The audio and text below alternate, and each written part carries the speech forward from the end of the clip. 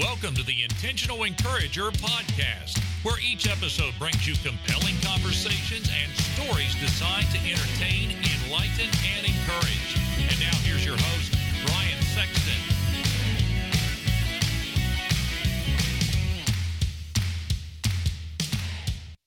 And welcome into the Intentional Encourager podcast. I'm your host, Brian Sexton. Thank you for joining us again today. And it's not often that you improve the intellectual quota on the Intentional Encourager podcast. You get yours truly and myself. The IQ is a lot lower than your average standard. But when you get a professor on with you, again, you just raise the level of performance with the Intentional Encourager podcast. He inspires leaders to be better and protect their health and handle challenging situations with grace and success. You can find him on LinkedIn at Professor Pete Alexander, Alexander, but you can find him right now on the Intentional Encourager podcast. Professor Pete, what an honor to have you. How are you today, sir? I'm great, Brian. Thank you so much for having me on the show, and I really appreciate your listeners, their time as well. Let's start here for just a second. You and I were talking before we started recording about our love for sports and baseball. I'm a lifelong Cincinnati Reds fan. You're a lifelong Oakland Athletics fan.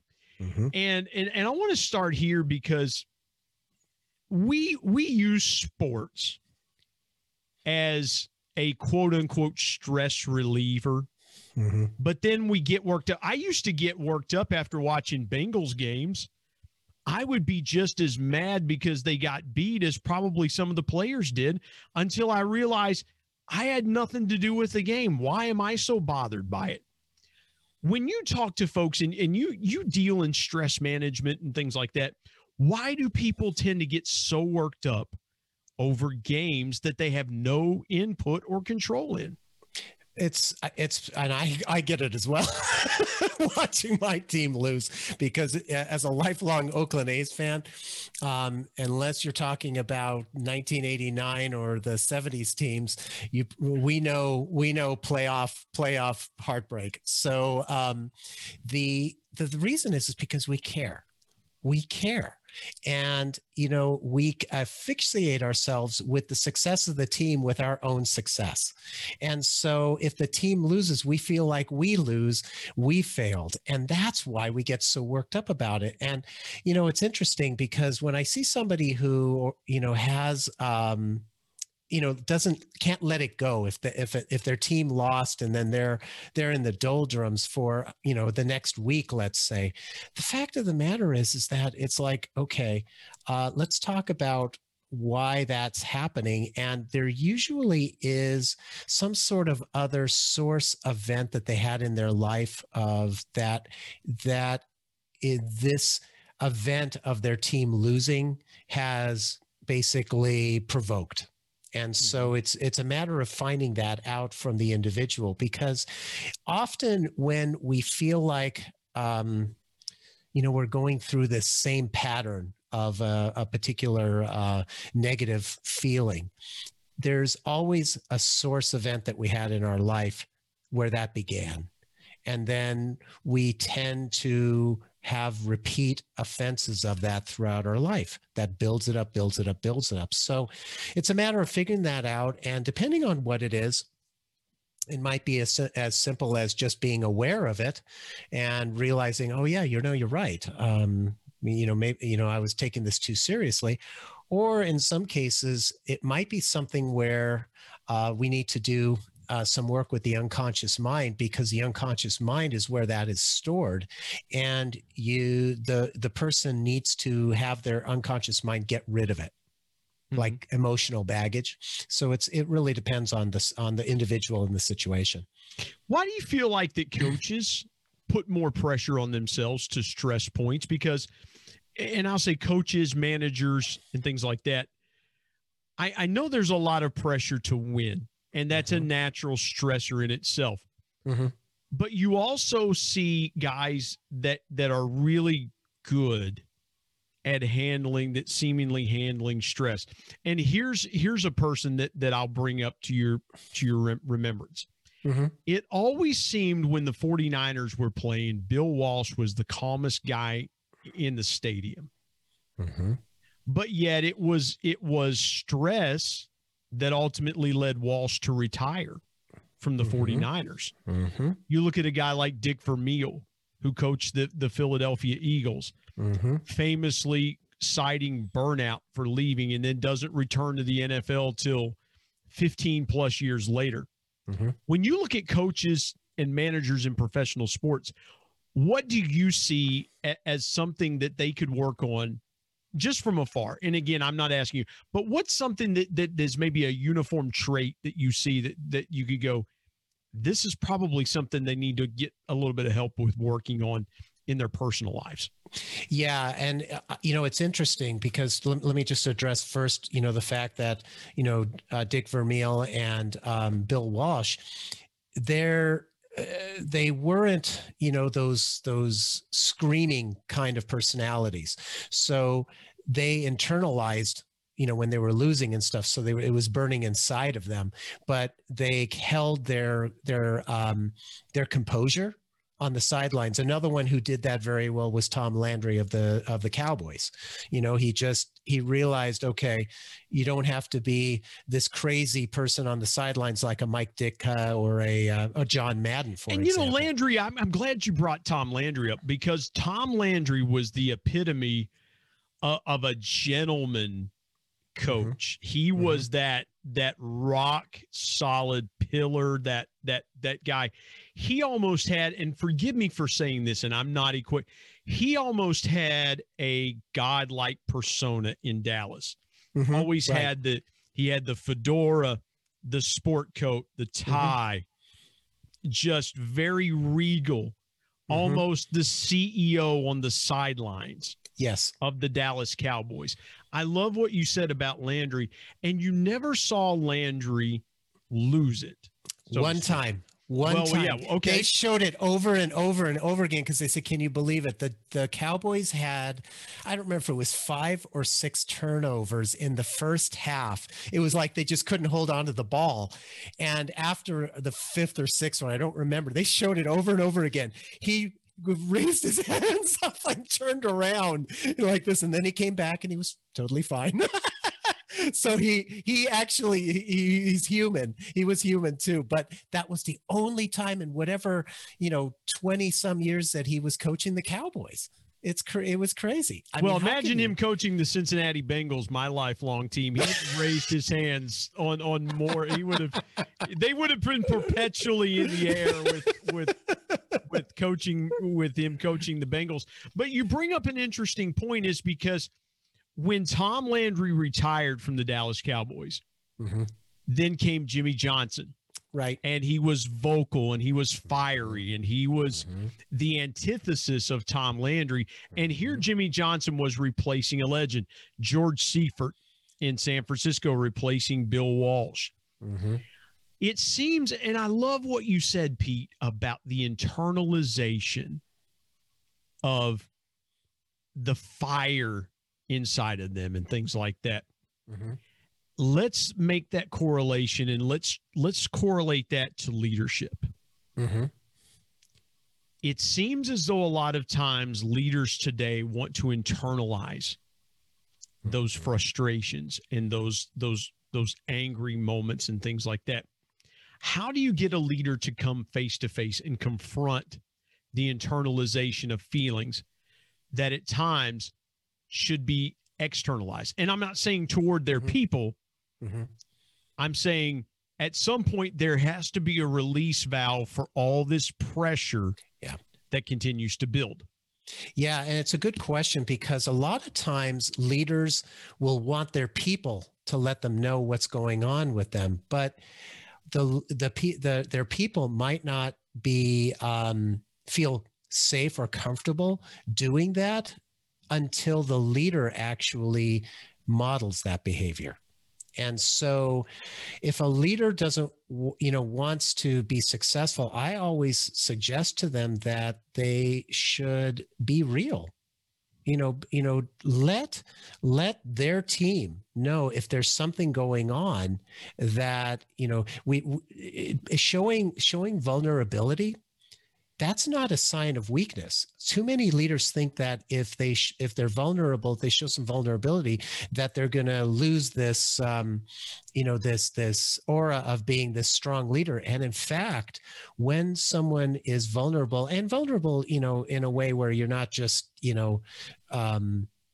doing it sarcastically or something. Well, it doesn't have to be an Oprah conversation with your team either. And vulnerability, I love what you said there, Pete. I had to jump in there because I think leaders fear that if they are going to be vulnerable, that it's almost like, well, do I need to cry? Do I need to, just get in the floor and get in the fetal position? Is that how I show my vulnerability? And I think that leaders misunderstand that all their team wants to see from them is, I want to see you be more like me, because, and it's a connecting thing. It's vulnerability can be the greatest connecting thing that a leader can show to their teams, because their team can go, well, you're like me. I thought you were, like we talked about with Tom Landry or Bill Walsh, I thought you were this, unbelievable figure. And I find out you put your pants on the same way I do. Yep, exactly. And the thing is that the vulnerability, what it does is it creates trust. And trust is by far and away the most impactful thing that you can have with your team. And if your team trusts you, they will go the extra mile for you. They will be more loyal to the organization. They will work harder, but they have to feel like they, as you said there, Brian, that they have to feel like they can connect.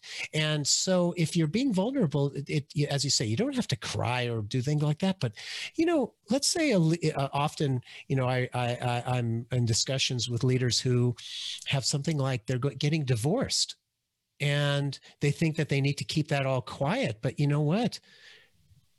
A lot of their team members probably have gone through a divorce as well. I was on a podcast earlier this morning, and the host and I talked for a little bit, and we both talked about our divorces, and that was an instant connector that we had.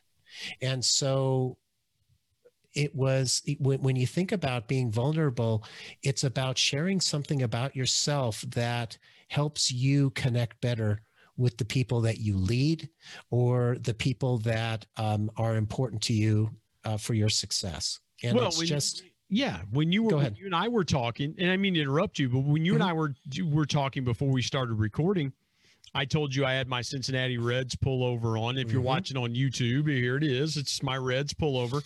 And and you immediately began to connect with me there. And I do the same thing. And that's why I wrote in my book, People Buy From People. There are lots of different ways that you can connect with people.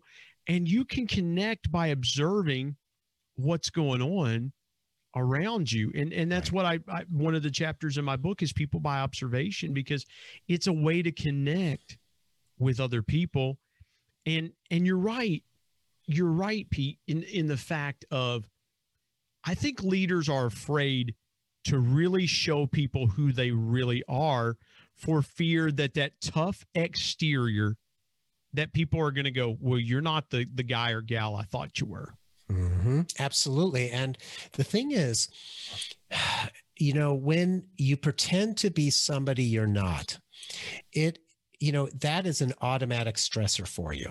And so I always recommend to any leader or anyone, anybody for this matter, to clearly understand what are your personal values your top personal values as it relates to your career, to your relationships, to your family, to your faith, to your physical health, whatever it happens to be. If you understand what your personal values are, those basically what's important to you, how you use your time and how you evaluate the use of your time, then you start to pursue a career that is in alignment with those values. And if you have to make decisions, important decisions as it relates to your career, for example, if you know what your top 5 values are, you make sure that that decision is in alignment with those, then you are going to be true to yourself. But when you take a job or you act a way that is not who you are going to start internalizing that, and it's going to be a stress creator, and it's going to not feel right, and you are going to start having consequences from that, whether it's having difficulty sleeping, maybe you're going to have difficulty with any other aspect of your physical or your personal life until you get back in alignment with what is truly important to you. That is so good. Let's step aside, take a quick break. When we come back, I want to talk about the Lighten principle that Professor Pete talked about and has developed. So we're going to talk about how you lighten some of those things in your life. Professor Pete Alexander with us. Back in a moment here on the Intentional Encourager podcast.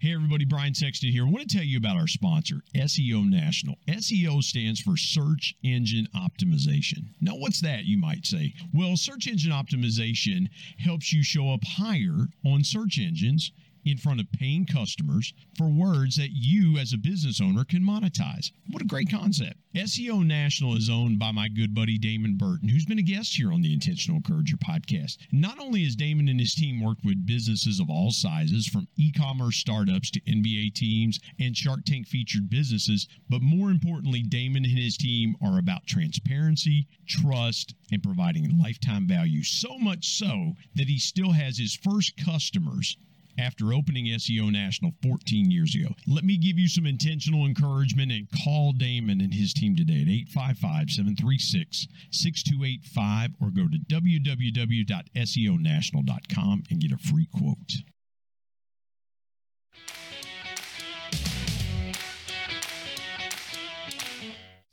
Professor Pete, let's talk about the Lighten stress management model. I love this. It feels like when you say lighten, obviously the first thing you're saying is we need to lighten the load. But I got a feeling that there's something deeper than just saying, oh, okay, I'm going to get rid of all my stress. If you could magically snap your fingers and do that, you'd be the most amazing person in the world. But I got a feeling that you've got a process around that. Share with us about the Lighten stress management model. Sure. Well, thank you for bringing it up. So what it is, Brian, is it's a 7-letter acronym for the 7 areas of your life that create stress. And what it is, you know, it's probably no surprise to your listeners that most of our stress these days is mental. But what might be surprising is that most of our mental stress is self-induced. We do it to ourselves. And so for the research, when I was writing my book, Lighten Your Day, I found that these 7 areas were the ones that were creating the most stress in people's lives. And it was all self-induced. So the L stands for your livelihood, your career. And for many of us, we're likely to spend more time on our career than doing just about anything else.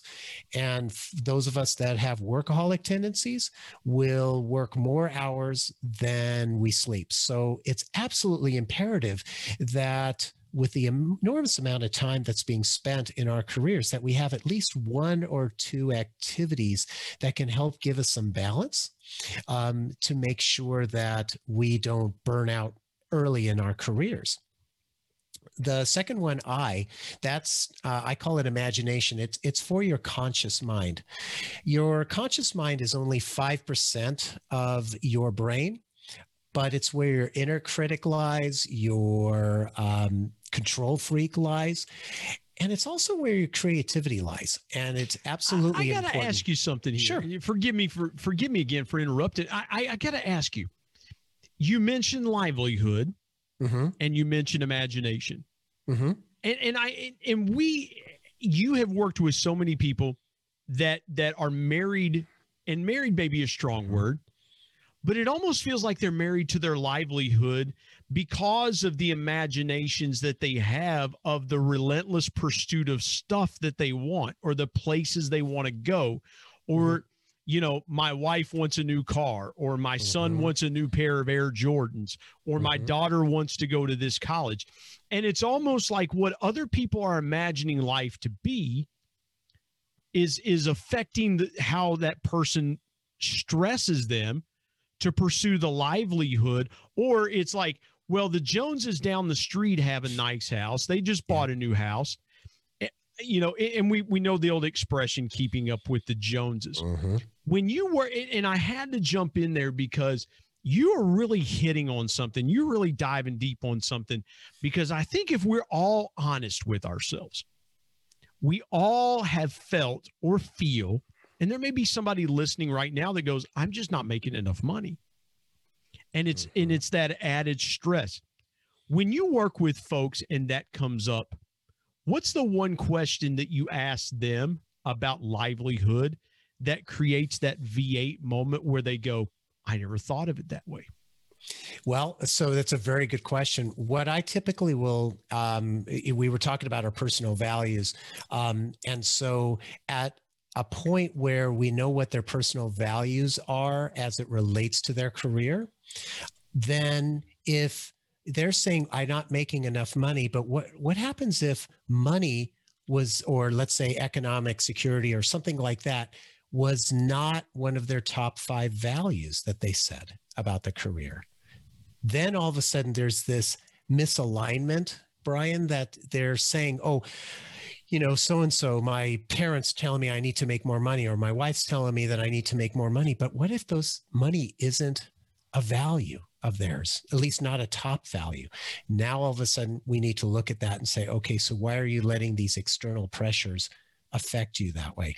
Now, if economic security is something that is a high value, to a high personal value for an individual, then it's a matter of saying, okay, so let's set up the goal, you know, like SMART goals, to figure out what are the milestones that you need to do, either small, medium, large, that can help you get from where you are today to where you actually want to go in the future, and visualize that. And Pete, it's almost like an oasis effect, so to speak. So, or a mirage effect. Someone in their subconscious, whether real or imagined, has placed into their subconscious, I have to make more money. Whether it's an offhanded conversation, or it is or it's a perception of, when my wife doesn't seem, or my husband doesn't seem to be particularly happy, I must not be making I must not be making enough money. And I've gone through that transparently. I've gone through that where my wife's like, well, you know, you need to make more money. And I have felt that pressure, not so much now because we're both mature and things like that. But do you find when you work with those folks, the mirage effect, that it is creeped into their subconscious from some external force that they hadn't previously thought of? Am I asking that question the right way? Am I coming to that from a different perspective? No, you're actually hitting the nail on the head, actually, Brian, because there's you know, if their formidable years as a child were, you know, told that, okay, you need to work hard to make money, blah, blah, blah, all that stuff is being reinforced. Or let's say, they grew up in poverty and didn't know where the rent check was going to come from, or food on the table, things like that. I experienced that as a kid myself. There is that that relationship with money that it subconsciously or unconsciously could be in there. And so if the personal value is not there for the money, but they're thinking that they need to be making a bunch of money for a particular reason, that goes to a point where we need to really look at what's going on in their unconscious. What is that source issue that's coming up? And I use a technique called mental and emotional release, which is a really powerful tool. And what we do with that is we find whatever that source event is in their life that caused them to have that particular belief. And then we figure out, okay, that source event, we need to knock that out because it's causing negative emotional baggage to the individual, causing that stress.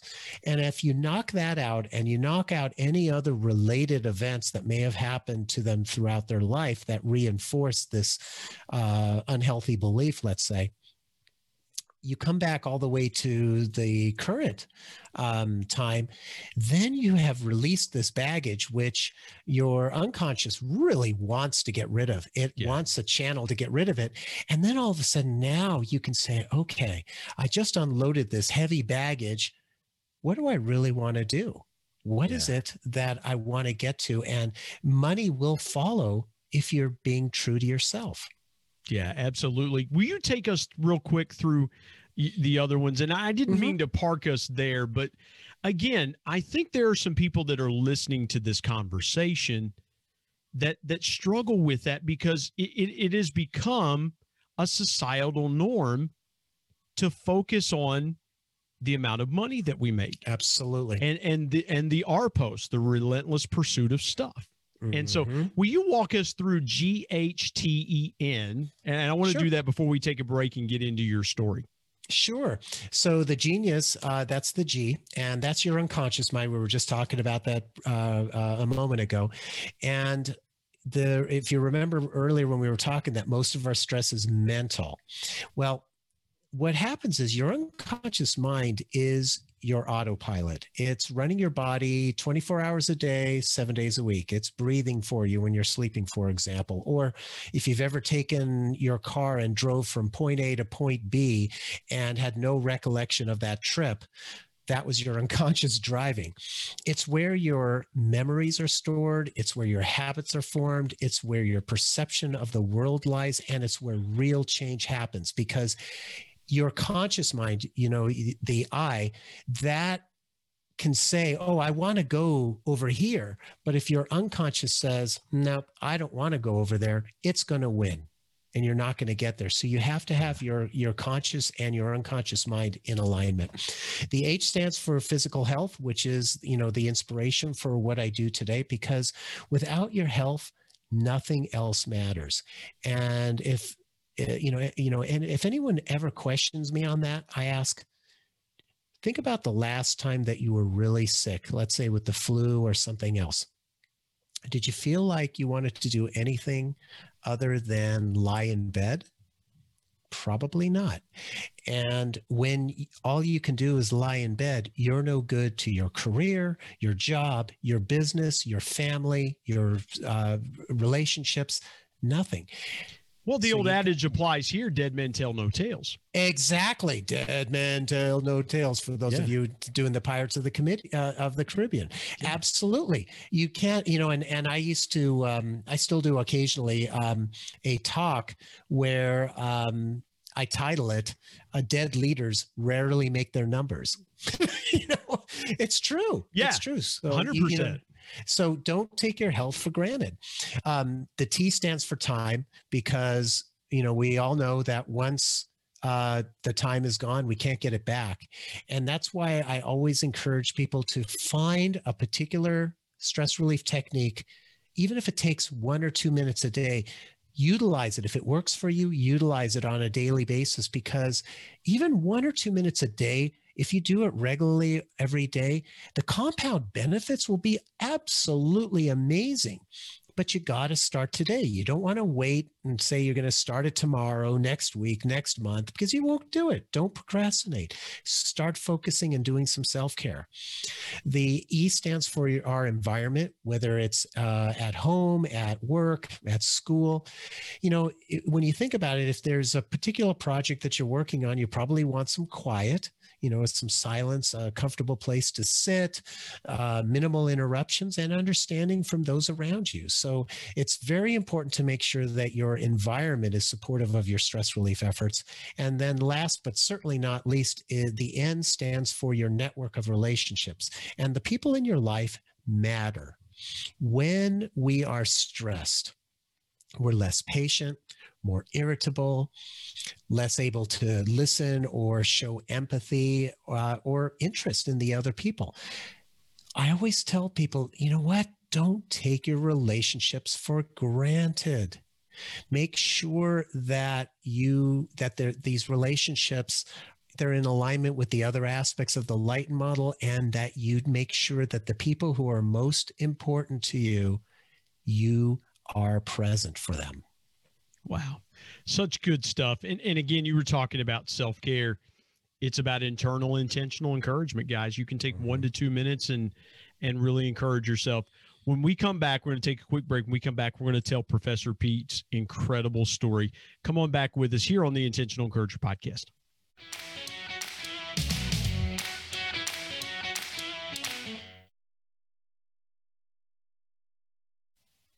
Hey, everybody, Brian Sexton. Want to tell you about my new book, People Buy From People, 10 Powerful People Lessons from the Ultimate People Person, my dad. My dad was one of the greatest connectors that I ever knew, and he shared with me 10 connecting principles that I have used throughout my 25-year sales and sales management, customer engagement, and leadership career that I'm passing along to you. If you want to be a stronger, deeper, and more powerful connector, you've got to pick up a copy of People Buy From People. There are concepts in there that you may not realize help make you a power connector. You can go to Amazon and pick it up, Kindle if you're an e-reader and you like to do it that way, or now available on Audible. And there's one other way you can get a copy of People Buy From People. You can get one from me, and I'll sign it for you. You go to intentionalmediaandpublishing@gmail.com and send me an email, and I'll share with you the link on how you can get a signed copy. You can buy a signed copy directly from me.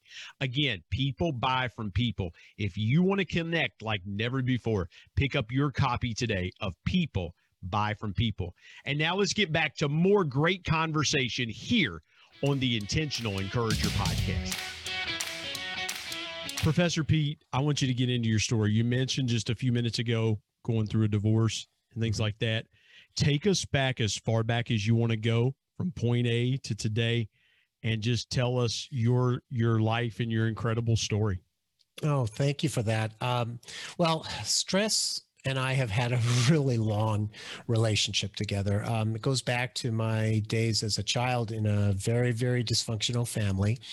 And, this one, I can joke about it now, but it was very, very, very rocky. I know all of us have not had the greatest childhoods, but some of the horrors that I experienced taught me that I had to be an adult because no one else in the house was being an adult. So I got to my adult years being a very angry person because I pretty much missed out on just the fun of just being a kid and feeling like you don't have responsibilities, etc. And I was fortunate enough in my mid-20s to discover a 12-step program called Adult Children of Alcoholics that allowed me to first teach me how to like myself and then love myself. And I owe my life actually to that program, and I've been a faithful member of it since that time. So I'm in my 31st year now. But what was interesting about it is that while that helped me to like myself and love myself better, it didn't help me handle regular stresses that we all encounter. And it wasn't until my mid-40s, back in 2008, when the stress finally raised its ugly head in a big way. At that point, my dad was dying, and he had to have all of his affairs taken care of. My mom had to have major surgery and had limited resources for help in the physical therapy afterwards, so she needed help. I had a thriving small business, but it had several employees that needed my attention constantly. My kids were small at that time, wanted dad's attention, of course, and my my marriage was heading for a divorce. So all of these major stressors happening all at once culminated in my diagnosis with stress-induced diabetes. And the crazy thing is, no one else in my family has any diabetes. And people were shocked. They said, "You don't look like a typical diabetic."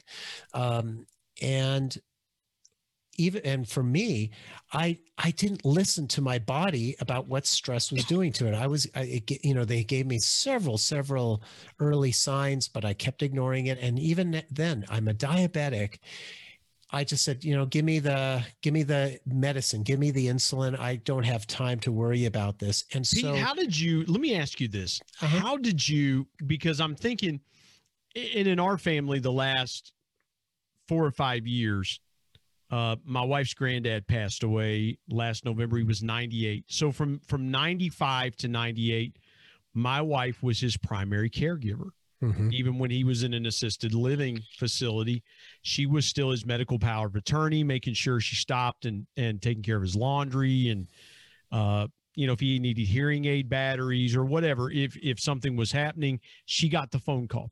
Mm-hmm. How did you prioritize during that time who was going to get your attention? Because your dad was dying, your mom had health issues, your business had issues, your kids needed you, your marriage is failing.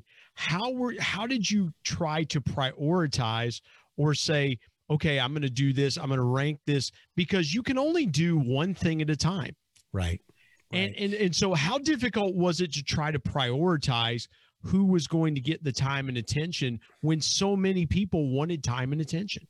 Well, it's a great question. At that time, I wasn't doing it very well at all, Brian, because I'm the responsible one in the family. And so I felt like everything had to be taken care of. So quite frankly, it was more, the way I prioritized it was based on either the biggest fire going on at that time or, who was screaming loudest. And that's what got my attention. And it's not a good thing to go. But the problem is that when you're so stressed out, you lose your ability to think as clearly as you can. And so prioritizing helps wonderfully if you're in the frame of mind to be able to do that. But I didn't have anybody who gave me any, advice. Like I didn't have a coach at the time or anything like that let me know, what, you need to focus on yourself first. Make sure you prioritize yourself. I didn't do that. And so my body told me, okay, I gave you a whole bunch of warning signals. You're not listening to any of them. So I'm going to have to take it the next step down. And, and like I said, even before, getting this diagnosis, I didn't have time to worry about, I can't slow down. So I kept burning the candle for another 10 years. Until I ended up in the emergency room with a severe case of diabetic ketoacidosis, which, for your listeners who don't know what that is, my body was eating itself alive because of my stress. And the doctors said that when I came into the emergency room, that I was 1 hour from being comatose. I was so dehydrated because I was so working on a particular project at the time. And they had to give me 6 liters of fluid in the first hour and a half I was in the emergency room. And then they couldn't even read my blood sugars. They were skyrocket high that the medical grade glucometers they couldn't read them. So they put me into ICU, the first and only time I've ever been in ICU. And I spent several days there. And this is the craziest part of all. You would think that would be an eye opener for me. But guess what? I was working for a medical device company at the time. And on my second day in ICU, about 6 a.m., I get a text from my boss at the time. And my boss says, "You have a webinar you need to run at 8 o'clock. What are you going to do about it?" And, mind you, she knew that I was in the ICU. Wow. And so I Mr. Responsible again, I grabbed my phone because what a surprise. My work laptop is not in the ICU. And so I'm sitting there pushing the boundaries of this phone, trying to reschedule this webinar. And they would the nursing staff would check my blood every half an hour because that's what they do with diabetics. And so she comes over. My blood sugars had finally come down into more reasonable numbers. They were high, but they weren't so bad like they were before. And as she took my blood reading while I was stressing there to try and reschedule that webinar, the numbers shot up like a 90-degree angle. And she says to me, just a matter of factly, she says, you realize that's what put you in this hospital bed in the first place. And it took a perfect stranger to tell me this. And it was like my epiphany moment. I realized I am trading my health for my career. And that is a very bad trade. So, I thought about that all day in the hospital that day. And then I was released the next day and I decided, you know what, I don't care. I've got to focus on my health right now. So I resigned the day after that. I started focusing on different stress relief tools and techniques. And I found that not only did my stress go down, my glucose numbers as a diabetic went down, my weight went down, and my energy level went way, way up. It was like I had discovered the fountain of youth. And here's the crazy thing, Brian. If you look at a picture of me from 2008 when I was diagnosed with diabetes, and you see me today, I look younger today than I did 13 years ago. I believe it. That's what stress does to you. It's crazy. Let me ask you this. If you could go back a few years and you had ICU privileges and you could walk into that ICU room and talk to Pete in that ICU room, what would Pete today tell Pete there in that moment in the ICU? It would be basically that trading your health for your career or other responsibilities is a very bad trade. Wow, I'm writing this down. Trading health for anything is a very bad trade. Absolutely. Wow. That's so powerful because you're 100% right. You know, somebody that's listening today, I want you to think about your health. When you think about what Pete has said, you're burning the candle at both ends. You're trying to make everybody happy. You're trying to do things that your body can't keep up with. You're writing checks your body can't cash. Pete, I feel like this is the absolute right time for you to share with this audience your biggest piece of intentional encouragement. Well, for me, I would say that when you think about taking care of yourself, if you feel a little bit guilty about it, that is good guilt. And it's so important to take care of yourself first. It's like the oxygen mask theory, you know, when we're flying and the flight attendant says, you know, if we lose cabin pressure, put the mask on yourself before putting the mask on a child. That's what we have to do. We have to put the mask on ourselves first in most cases, because if we keep on putting our responsibilities first and we never take care of ourselves, we're on the fast track to burnout, whether it's mental, physical, or both.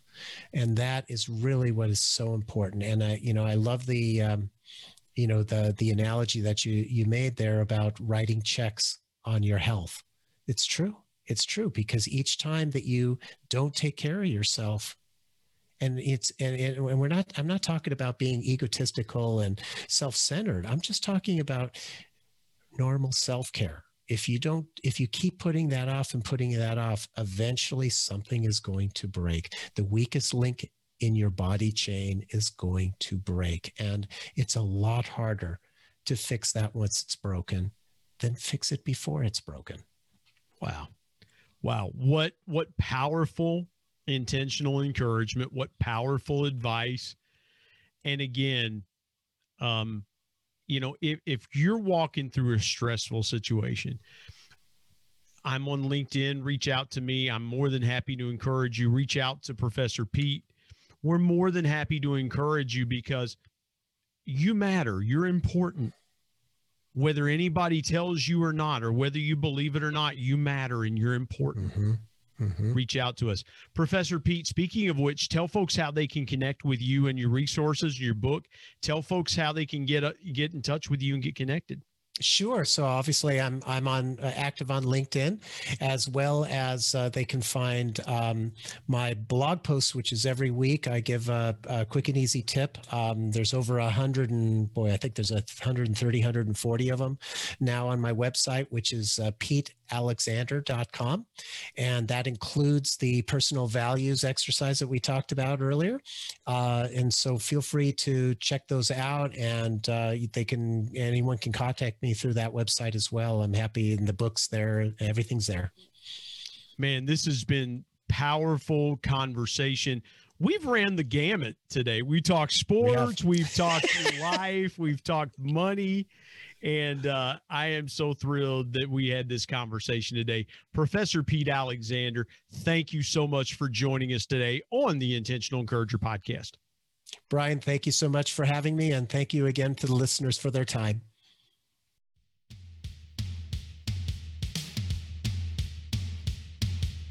My thanks as always to producer Bryce Sexton and technical advisor Matt Means. And of course, the ultimate thanks goes to the Lord Jesus Christ, who provides intentional encouragement every day through his word. If you're not subscribed to the Intentional Encourager podcast, hit the subscribe button wherever you get podcasts so you don't miss an exciting episode where you can get encouraged and stay encouraged. And remember, anyone, anywhere, at any time, any place can be an intentional encourager.